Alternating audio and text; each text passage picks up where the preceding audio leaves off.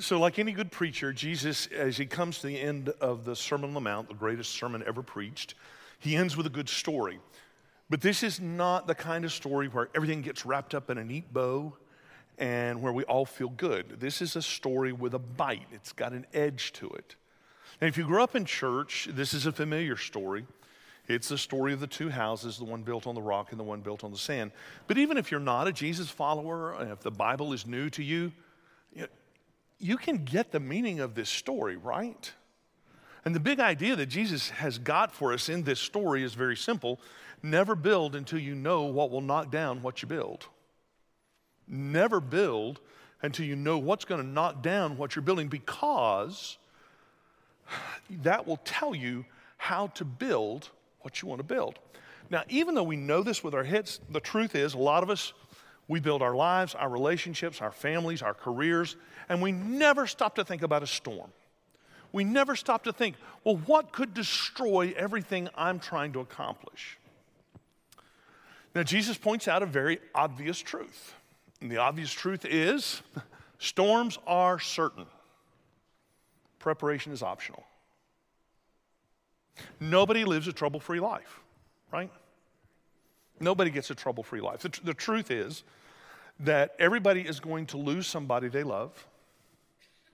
Every one of you is going to encounter something where you thought you were successful and you fail. Every one of us is going to have a limitation where we can't do something well or can't do something as well as somebody else. Every one of us is going to try and we're going to fail at something and then we're going to feel guilty about it.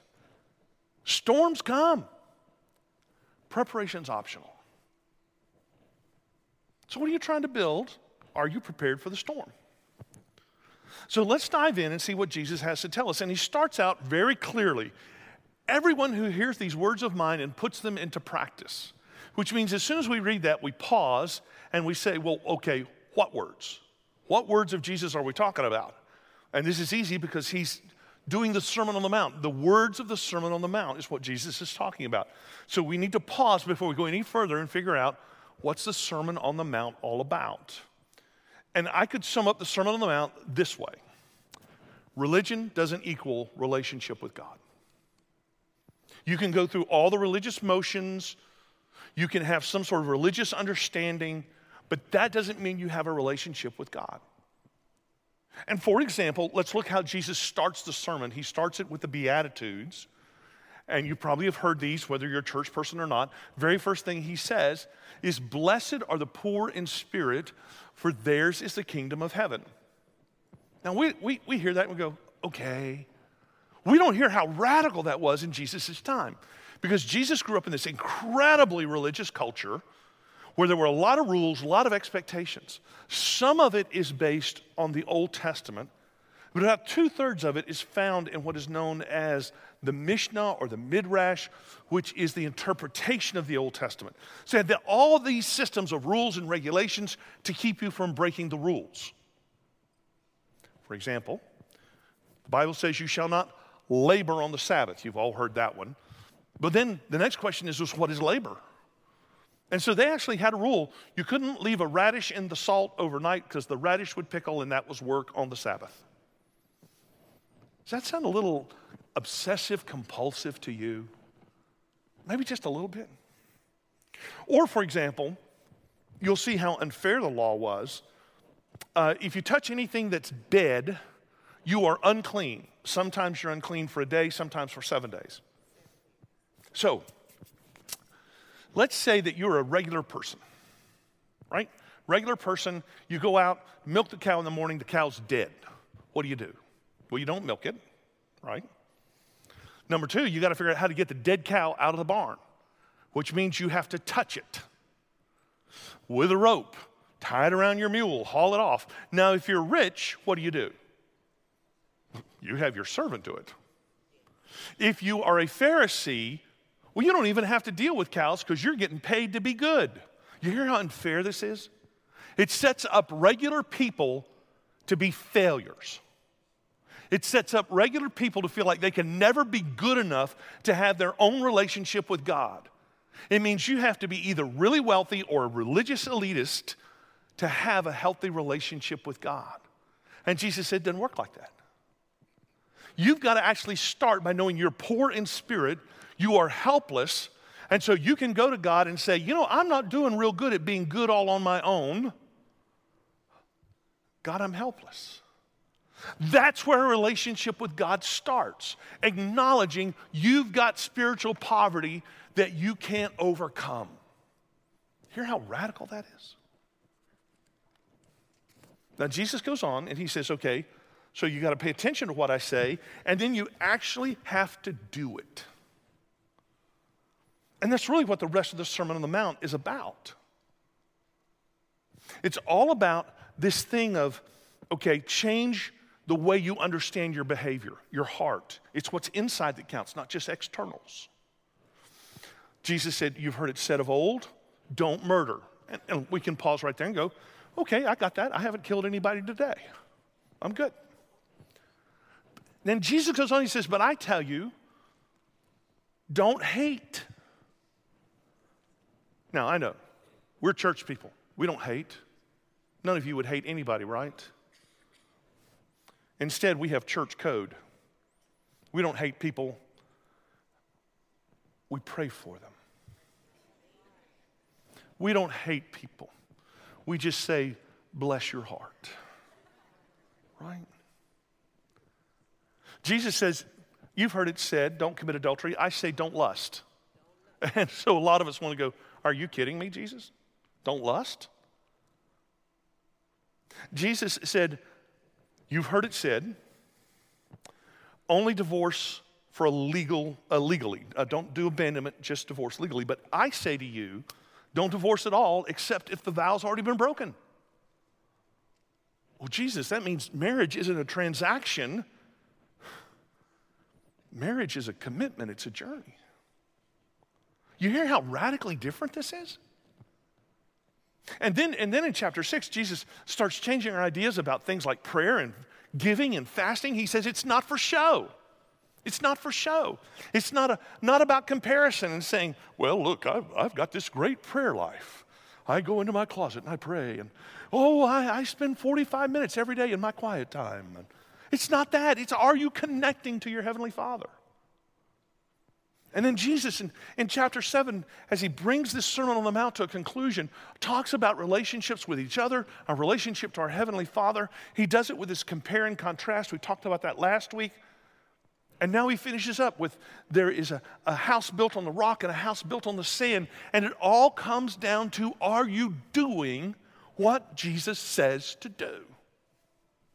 And I think it's easy.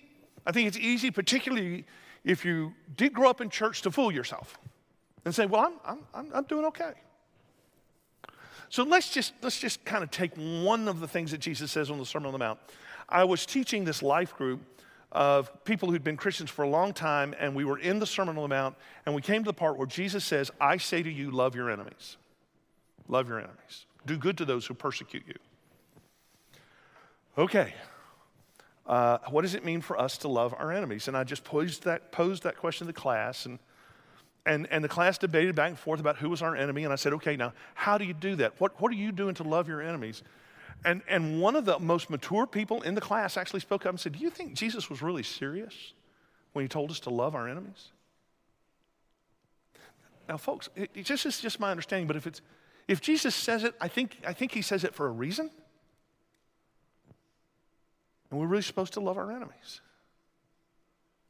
Now, I know, again, you're church people, you don't have enemies, but you have people who annoy you, right? Anybody got somebody that annoys you? Don't point to them. So let's just check this out. I've got a scale. Yeah. So if hate is 1 and love is 100, I want you to think about a person that annoys you, okay? Everybody got that person? Got them locked in? Give yourself a grade on a scale of 1 to 100. How much do you love them? A couple of you saying 100. Let's dive in and do a deeper check.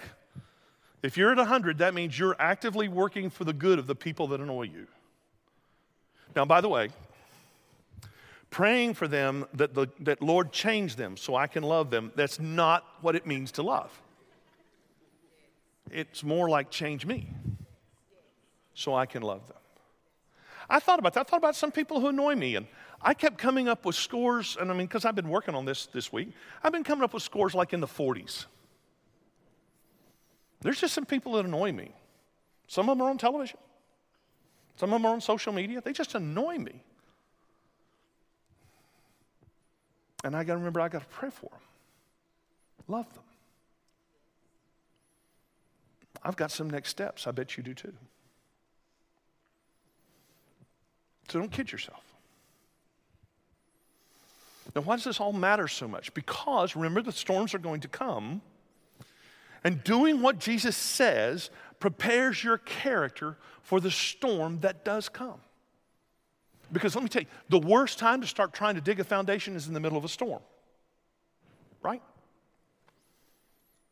6 weeks ago, I'm by my brother's bed as he is taking his last breaths. And it's amazing the stream of thoughts that just flood your mind.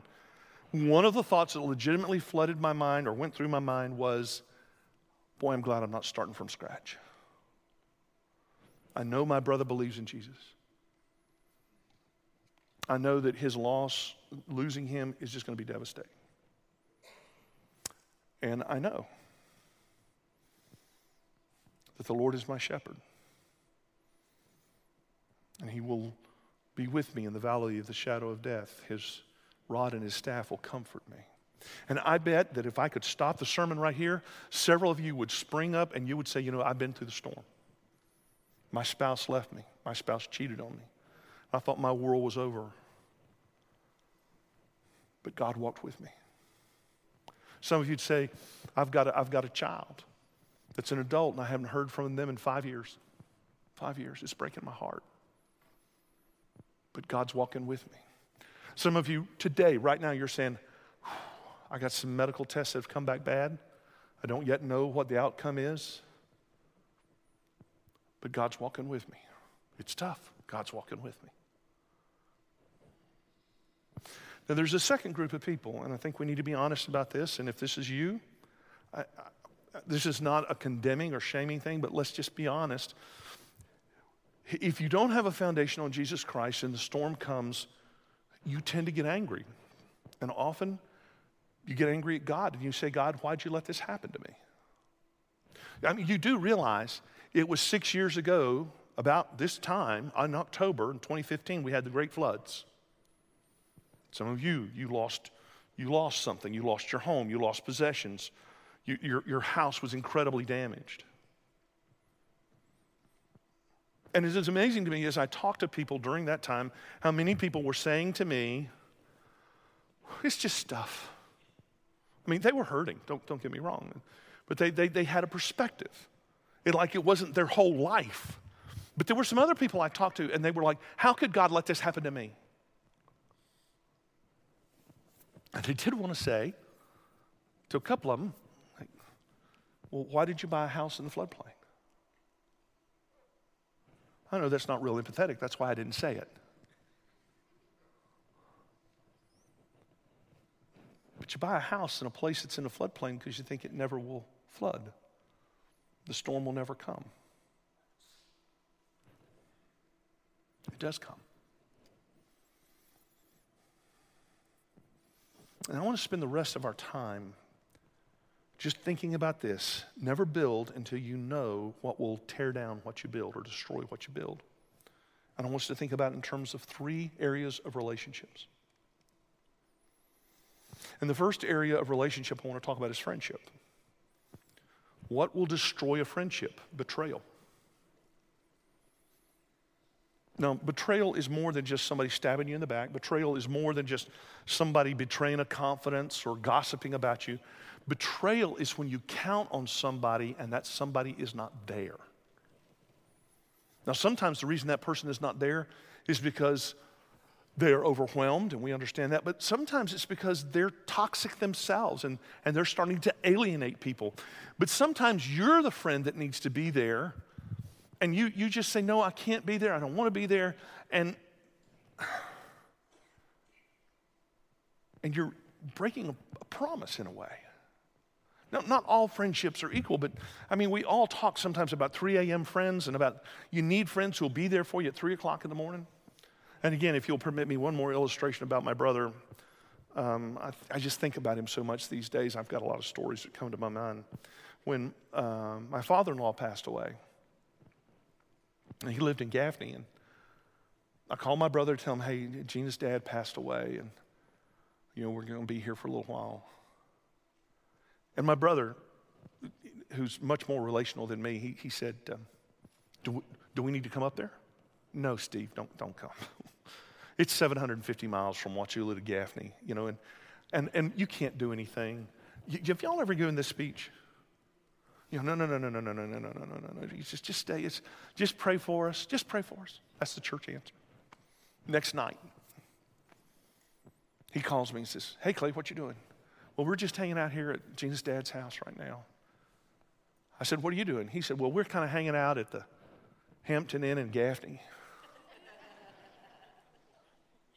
I said, you're kidding me. I said, well, we told you not to come. I said, I told you don't come. He said, when have I ever listened to what you said?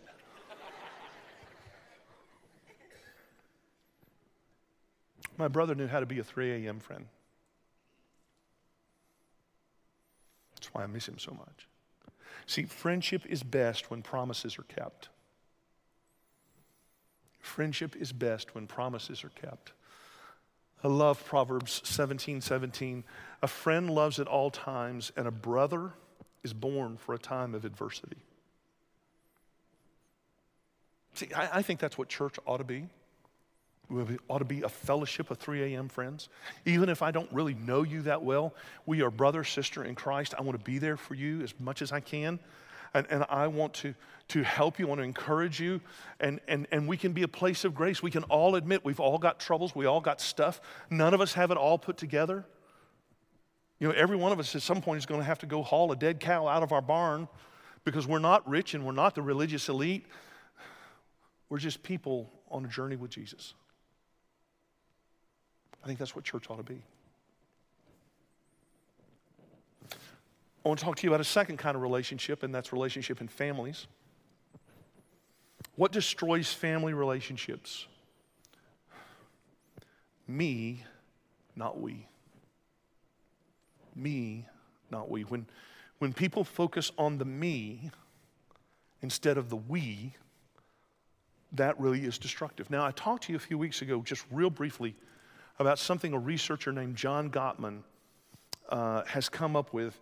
He calls them the 4 horsemen of the apocalypse. Now, that's not referring to the 4 horsemen in the book of Revelation, but it refers to 4 types of attitudes in a relationship, whether we're talking marriage or family or even friendship, but we're really thinking about family right now, that will really destroy the relationship. And when you hear these will make sense. The first attitude of the horseman is criticism, and that's what happens when you attack someone's character. And we do this. One of the clues that you're doing this are the words always and never. So you are always just thinking about yourself. You hear how that attacks someone's character? You never pay any attention to me. You hear that? These are messages of shame. And what it does is it automatically puts somebody on the defensive. And criticism, particularly parent to child, is devastating. It will set your child on a path that is not healthy and is not good. The second of the horsemen, the attitudes, is contempt. Now, contempt is when you assume a position of moral superiority. When you actually believe that you're in the right and the other person is in the wrong. When you do labeling, so when a parent, for example, says to a child, you're a loser and you'll always be a loser. Do you hear how that is contempt? Boy, and when you get this in marriage, it is so toxic. Gottman says that contempt is the greatest single predictor of divorce. Now, there's a theological reason why contempt is wrong too, because the Bible says, for all have sinned and fallen short of the glory of God. So none of us is morally superior. And you cannot say to any member of your family, well, I am just morally better than you. And when you have that attitude, it is corrosive. It is like acid on the bond in a relationship. The third of the horsemen is defensiveness. Now, I just want to own this. This is my go-to. You know, whenever there's tension in the relationship, I become defensive. And defensiveness is basically saying, yes, I've done wrong, but here's my excuse. I've done wrong, but there's a reason for it, so that makes it okay. And the bad thing is I know this, right? You know, and I even work with couples and families about this. And so a couple comes in and they will, and it's usually her, she'll usually say, he's the problem, fix him. Well, let me just open my desk drawer and get out my fix the husband tools. You know, that I don't got those. So what I often will do is I'll draw a circle and I'll say, think about this circle as representing your marriage, your relationship. And yes, he's probably got a lot. Maybe he's got 90%. I don't know, but what percentage of this is yours? And inevitably, the person who's got the biggest complaint won't own they've got any responsibility at all. They would just rather blame. And so do you think that really builds intimacy? And hey, if you're a parent of a teenager, you're living with this weekly, right? Because weekly, your teen probably comes in with some kind of attitude like, you are the worst mom in the world. You're the worst dad in the world, something like that. And you just want to start arguing with them, right? Instead of maybe sitting down and saying, hey, let's draw the circle. Let's say I am the worst dad in the world. What part of the pie belongs to you? That's one of the most important things a teen can learn, is they're responsible for them and how they interact in a relationship. Let me move on to the last one, because I could just keep talking about these all the time, but there's some hope here coming. But the last one of the horsemen is stonewalling, and stonewalling is withdrawal. It's the silent treatment. It is when you say, hey, honey, is anything wrong? Nothing. Yeah, okay, that's stonewalling. It is escaping, it's checking out, it's cutting the other person off. Abandonment is stonewalling. Divorce can be a form of stonewalling. And when you stonewall, obviously there's nothing going on. There's no connection. So how do you put family relationships on a firm foundation? Well, obviously there's lots of advice about this, but what the scripture actually teaches us is so simple and yet so hard to do. Families are best when we include Jesus. Now, don't get the wrong picture of this, okay? So when we talk about including Jesus, a lot of families will get the idea, okay, what this means is we're going to hold hands around the table and we're going to pray together, we're going to sing Kumbaya, Father is going to read us a Bible lesson, and then all will sing a hymn together before the little ones go off to sleep, and they will go to sleep, and the angels will hover around their beds. No, that's not what we mean at all. Instead, Paul, in chapter 5 of Ephesians, when he talks about family life, starts out the whole section with this simple concept: submit to one another out of reverence for Christ. Submit to one another out of reverence for Christ. Which means I want to be a good husband, not just because I want to be a good husband and I want my wife to stay off my back. I want to be a good husband because that's an act of worship. I'm going to show Jesus how much I love him by being a good husband. I'm going to show Jesus how much I love him by being a good wife. Well, not me being a good wife, but you get what I mean, right? I want to be a good mom, a good dad, a good brother, sister. I want to be a good son, good daughter, because I love Jesus. That's a very simple concept, but that's really hard to do. What it does is actually it takes us back to what we talked about last week. It means in my family, I have to regularly ask, what is the will of my Heavenly Father in this family? I'm going to tell you, some of this is really pretty easy. It means I've got to forgive my spouse and my kids. I've got to know how to do that. It means I need to regularly check, is my love just something I say, or is it actually turning into behavior? I go through periodically 1 Corinthians 13 and I grade myself in my family. So love is patient. How am I doing? Well, so far today I'm doing real good because I haven't spoken to anybody in my family. Love is kind. Means I want to serve. Love is never arrogant. Ooh, you hear how that goes to contempt? Or I'm not just going to always assume I'm right. Love is never thoughtless. I've actually got to think, how's my behavior impact other people? Love is never rude. Cutting people off. Just go down that list that you'll find in 1 Corinthians, starts about verse 4 and it goes down to about verse 10, and you'll get humble in a hurry. Last time I did this, I graded myself. I think I got like 2 A's, 2 B's, 3 C's. I got about 4 F's. And so I said, Lord,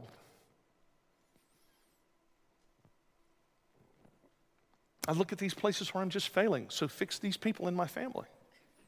No. I had to look inside myself and say, there's still room for me to grow. So how do you put your family on the foundation of Jesus? You make sure that Jesus is included. You're constantly asking, what is the will of my Heavenly Father in this family? Now, let's talk about the most important relationship of all, your third relationship, and that's your relationship with God. What destroys your relationship with God? What's the storm that will destroy it? Indifference. Some of you thought it means that you give your heart to Satan. No, that's not it at all. See, indifference is what kills a relationship with God. It is saying, I'm going to live my life on my terms. I'm not going to take time to actually get to know my Creator. I am going to simply assume that my knowledge, my wisdom is sufficient. It may come out when I say something, I'm going to worship my God, not the God of all these religions, or even all religions are the same, and so it's just a matter of being good. You hear how all of this is just saying, I get to make the rules, so I'm going to be indifferent to who God really is. I'm not going to think of God as a person. I'm going to think of God as some mystical force out there that I don't really have to deal with because it's just something nebulous, instead of saying He is real, He's personal, and He's communicating with me. So you can't be indifferent to that kind of God. And when you think about Jesus dying on the cross for our sins and then coming back to life, this is God's great statement of saying, you can't be indifferent to this. You've either got to accept that this is real, that I sacrificed my life for your sins, and then I rose to give you power, or you can be indifferent to it and say, I'll get around to it someday.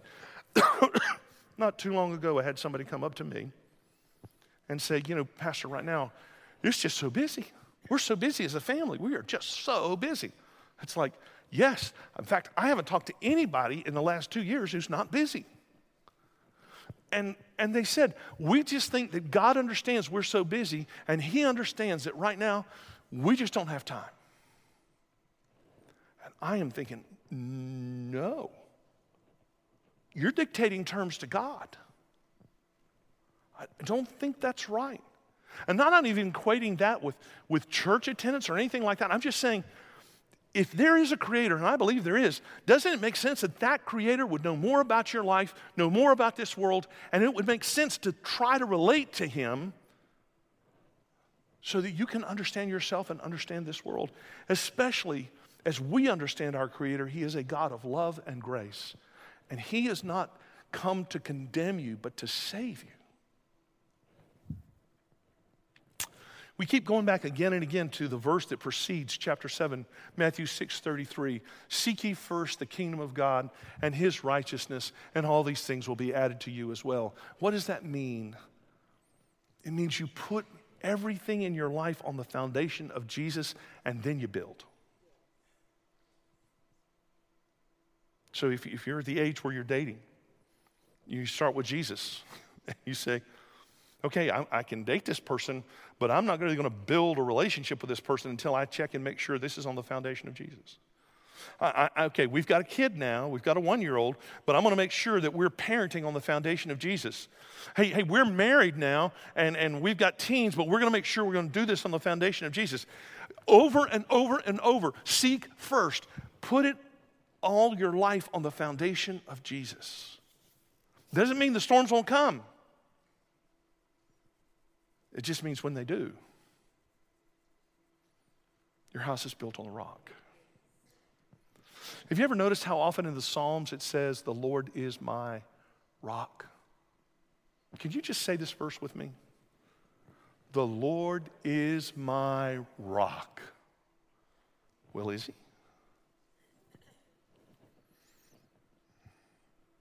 I think this is why we need to grow our character and keep doing the hard work of regularly examining our lives and making sure everything is resting on Jesus. And I think Jesus is leaving us with this simple question, so it's a question I want to leave you with, and that is, where are you building? Rock or sand? I know some of you say, can we build on the gravel? No, that's not an option. It's rock or sand. And Jesus says, whoever hears these words of mine and does them is like the man who builds his house on the rock. Are you just listening to the words of Jesus, or are you doing them? Rock, sand. Your choice. Pray with me. Heavenly Father, I think a lot of us fool ourselves and think that everything rests on Jesus when it really doesn't. So show us, even in this quiet moment, in this next song, what really we need to put on the foundation of Jesus. And I want to pray for these relationships, friendships, families, marriages, but especially our relationship with you, that it would always rest on Jesus. And I pray, Father, for people who don't know Jesus and don't know the amazing grace of Jesus, his great love. And I pray, God, that today you would help them take that step across the line of faith and accept Jesus as Savior and Lord. Father, help all of us not just to be hearers of your word, but doers, and build on the rock. In Jesus' name I pray.